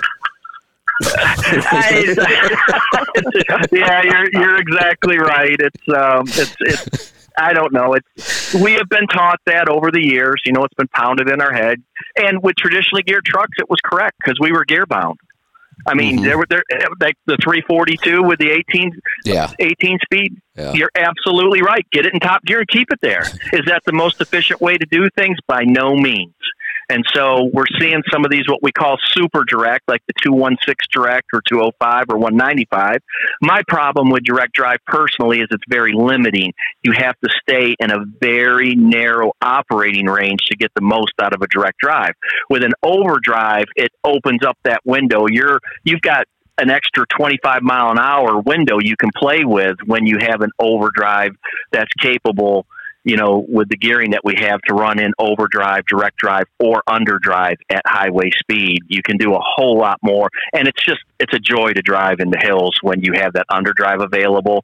The truck actually pulls on par with, my 455 iTorque pulls right on par with a 500 Performance Series Cummins with traditional gearing in the hills. So, a lot of interesting stuff. It'll be real interesting to see what happens when they get the tune put on this truck and how well they hit that lower end part of the power curve for you. I'd definitely be interested in seeing that.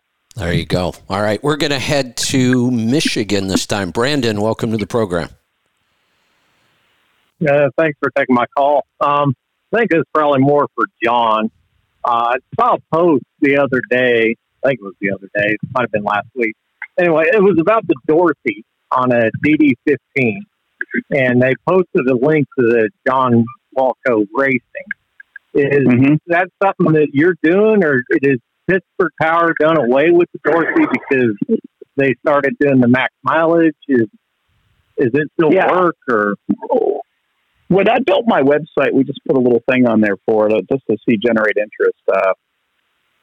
And again, not so much that, and I'll be the first to admit the modern, more clean running engines really don't need it. Like if we put one on a Volvo once and nothing came out of it, we put one on a Max Force, Max Force International, and it's got tons of stuff. And pretty much every ISX we put it on, unless it's brand new, catches. I mean, it really does pick up a lot of stuff up. So the reason I stuck it on my website is I have that patent. That's mine. Evidently, I'd have to give Bruce something for it if we sold it, but I would love to move it along. I'd like to see somebody else do something with it.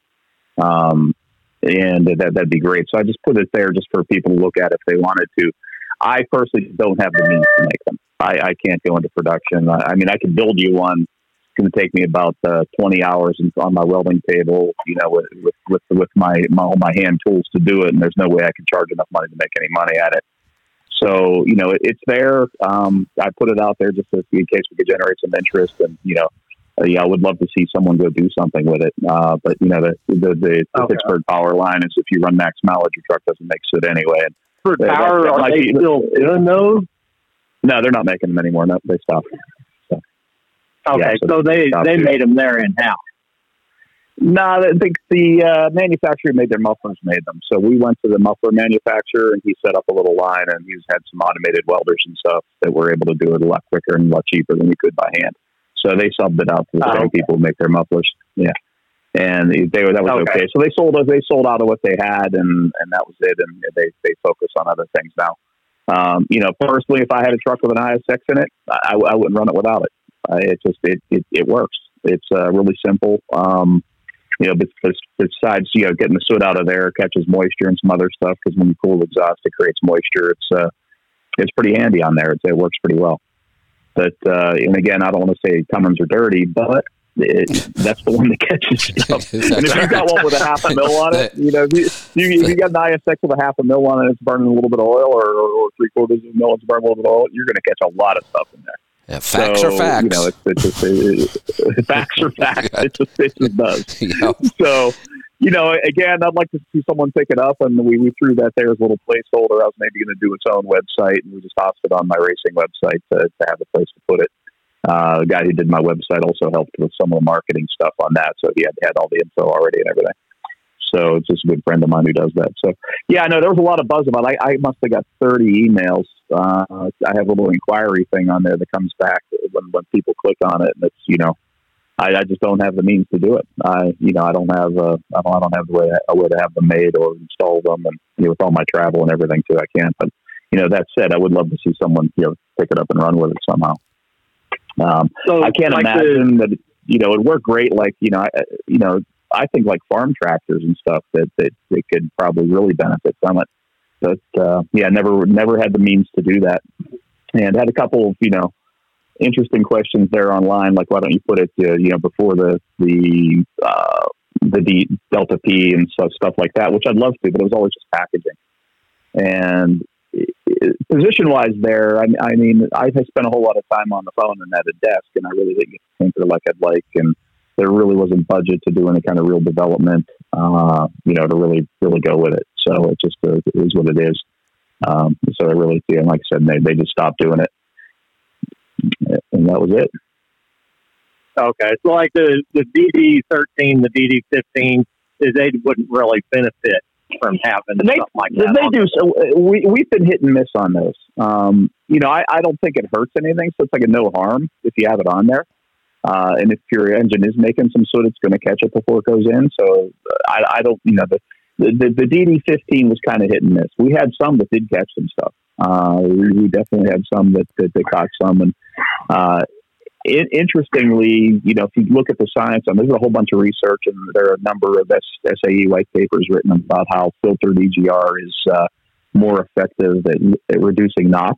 And some of the trucks we did it to did actually end up using less depth after we put it on.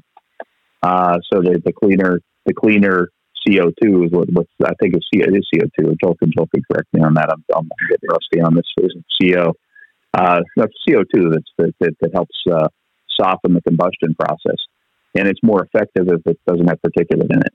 So there are a number of benefits to it. But just never had the budget to do anything with it.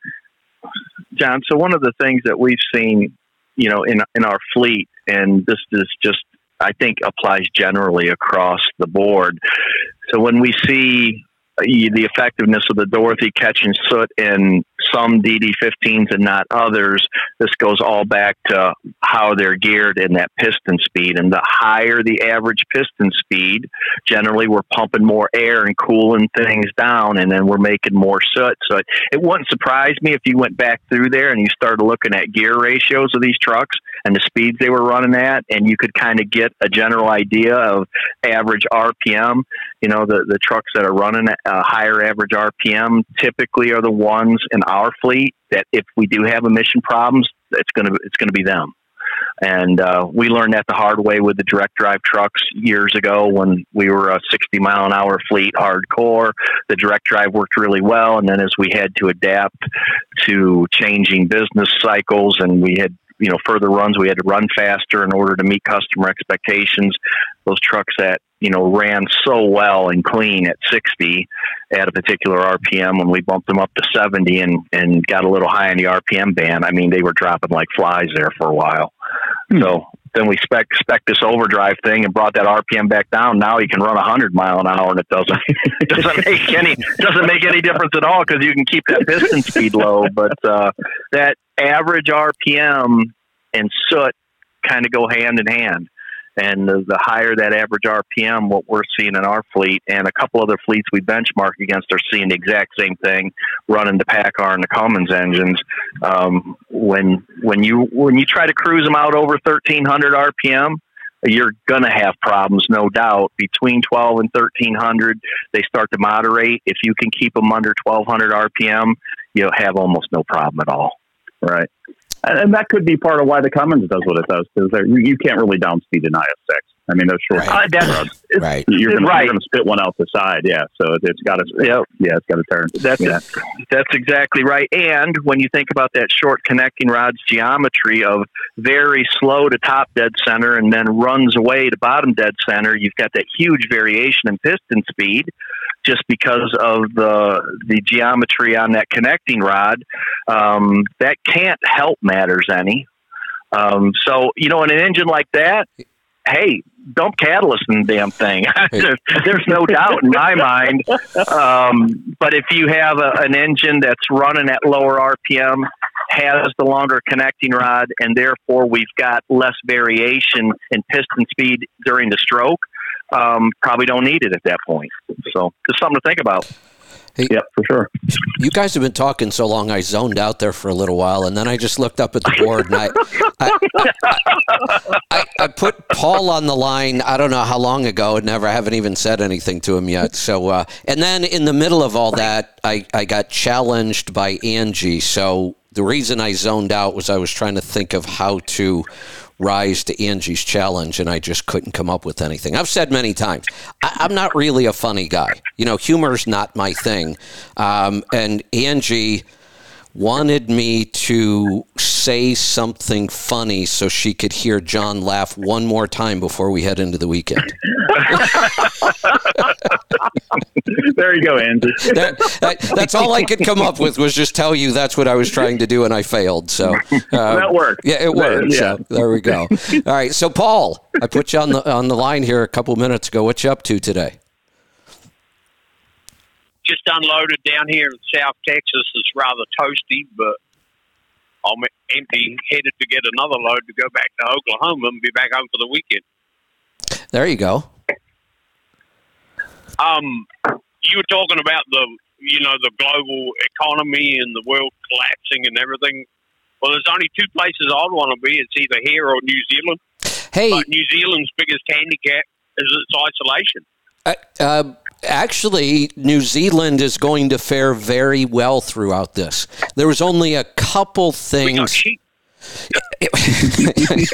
And all of your cows are outside eating grass all year round. It's hard to beat. Yep. You have the cleanest air on the planet. You have plenty of energy. You have plenty of water, and you have plenty of ability to raise all your own food.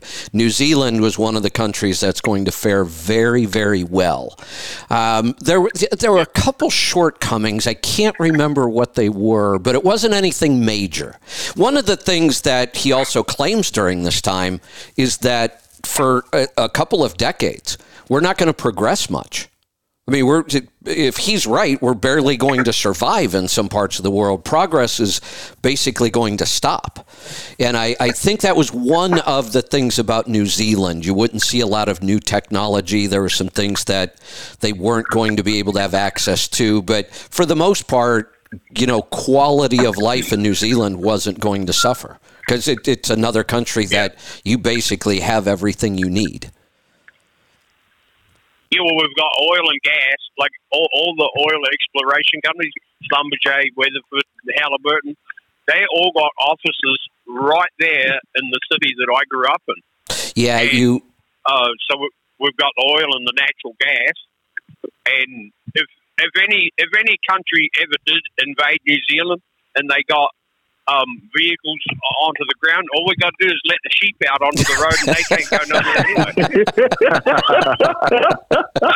Because the first trip that I took my wife back to New Zealand, and I said we were touring around. We went right around the whole country the first trip, and I said I guarantee we'll be somewhere on the main highway. We were on State Highway 1, which is top to bottom, North Island, right through to the bottom of the South Island. And I said, I guarantee we're going to run into sheep somewhere. And she's like, this is the main road. And I said, yeah, well, there'll be some farm. Yeah. New Zealand. I need to get there. There's 1,000 sheep. Yeah, it's good if you're going the opposite way that they are, because you just got to stop. And once the first 10 get past you, they all go. But if you're going the same way, I hope you're not in a hurry. Yeah, after reading this book, I'm back to the point where New Zealand is my plan B again. The next thing that New Zealanders need to do is get rid of our Prime Minister, because she's a Joe Biden, Obama, Bill Gates fan. So, here's the crazy thing. I don't know why we tend to do this as humans, but why do we take some of the most beautiful places in the world and screw them up with a bunch of crazy politics? Someone can make money out of it. I guess so. Yeah. I mean, look what we did to California. God. Yeah. California is stunning. It has everything you could possibly want, and then we screw it up with a bunch of goofy politicians. New Zealand was kind of the same thing. Yeah, New Zealand really scored well, and if all this happens, New Zealand will do really well, and Australia. Well, people think that New Zealand and Australia are really close together. Well, they are comparatively, ways, but it's actually it's 1,200 miles apart. So it's still quite a hike. Yeah, you're not going to swim. Yeah. No, but you can paddle a boat, because a couple of guys did that. Well, see, there you go. Yeah. Yeah. So that's about all I got today. All right, that's all we need, and I think I'm just about. Well, I'm not out of ideas. I got all kinds of stuff, but I think I've stirred things up enough today. Anything you guys want to close with? No, I'm good. All right. Yeah, I don't really have anything to close. No, we covered way more than I would have. Yeah, otherwise, we were all over the place. You guys have 2 homework assignments. I'm on it. Definitely get on it, yeah. And I don't want to hear my dog ate my homework next week. No excuses. So, hey, Kevin, I want you to, back to that subject. I do have a little something I wanted to mention to you, and we moved on to other things. So, talking about the personalities and having different people around and so forth, I did a lot of work with a guy named Dr. Jacques Dallaire, and he owned a company called Human Performance, and now it's called Performance Prime, but he's got a book called Performance Thinking. I want you to look it up. You'll enjoy it. But his whole deal is about making sure you're around people who aren't like you. You need to complement each other. That's the way you make the whole greater than the sum of the parts, is to have people to complement each other. It's pretty cool, and I've always lived by it. It's a really neat read, and the guy's a really good friend of mine. Oh, really? Okay. I'll have to check that out. Yeah. Dr. Jacques Dallaire. We actually use this test that, I want you guys to go take when we hire people, and we use it. Is this somebody we need to kind of round things out? We don't want a company full of people that are all the same. I wanted the exact opposite. I saw all my weaknesses, and I want to hire people to fill those weaknesses. Like I said, our management team kind of works really well because Lisa and Aaron and I are 3 totally different personalities and strengths when it comes to this. And then we really do try to keep people doing what, they're good at, what their strengths are. One, it makes the company more efficient. Everything works better, but people are happier. If you spend your day doing something you're good at, you're a whole lot happier than when you spend your day struggling with something that frustrates you that you're not good at. Oh, yeah. It's the old never work a day in your life analogy. It's true. It really is. Yeah. So we actually use it, and we do look for different strengths to fill in the gaps that we might have. When we hire somebody, we look at that. What are the strengths that we might be missing in our current team, and could we find somebody to fill that? And it's fun. I really enjoy managing and running teams. It's something I've had to do in motorsport, and as much as I like tinkering with the cars, tinkering with the chemistry amongst the people is another thing that I really just enjoy doing. Yeah, you'll find a lot of great ideas in this book and this assessment on how to build teams better and how to manage the people you've got using this idea. Cool. Yeah, Yep, and look forward to that. I just downloaded the book Performance Thinking. It's on my Kindle. Oh, good deal. All right. I got it. So I guess I have homework too. All right. Sounds good. All right. All right. I need to get to work. Yeah, you might hear me dropping wrenches right now. So I got to get on something here. Dropping them's okay. Throwing them, that's we want to stay away from that. Yeah. All right. We're going to wrap this up. Hey, I got to say, we used to try to do this every other week and then we'd miss it. Now that we've gone to just doing it every week, we're on quite a streak. I'm really enjoying this. Well, cool. I'll do my best next week. I will be in Indianapolis at a Ferrari Challenge race, but I should be able to break away. Okay. So that's my latest gig, is that Ferrari thing. I'm going to Italy in the fall. They're gonna send me to the World Championships. So wow, that's exciting. Yeah, I'll be headed to Italy to work on Ferraris in October. Yeah. Yep. Interesting. All right. We'll wrap this up. Everybody have a great weekend. We will see you on Monday. On Monday, we have another new product announcement from Garmin. Garmin's just been cranking stuff out. So we'll talk about that on Monday. We'll see you then. Be safe, be profitable, be fit and healthy. Always do the hard work and master the journey. Have a great weekend. We'll see you on Monday.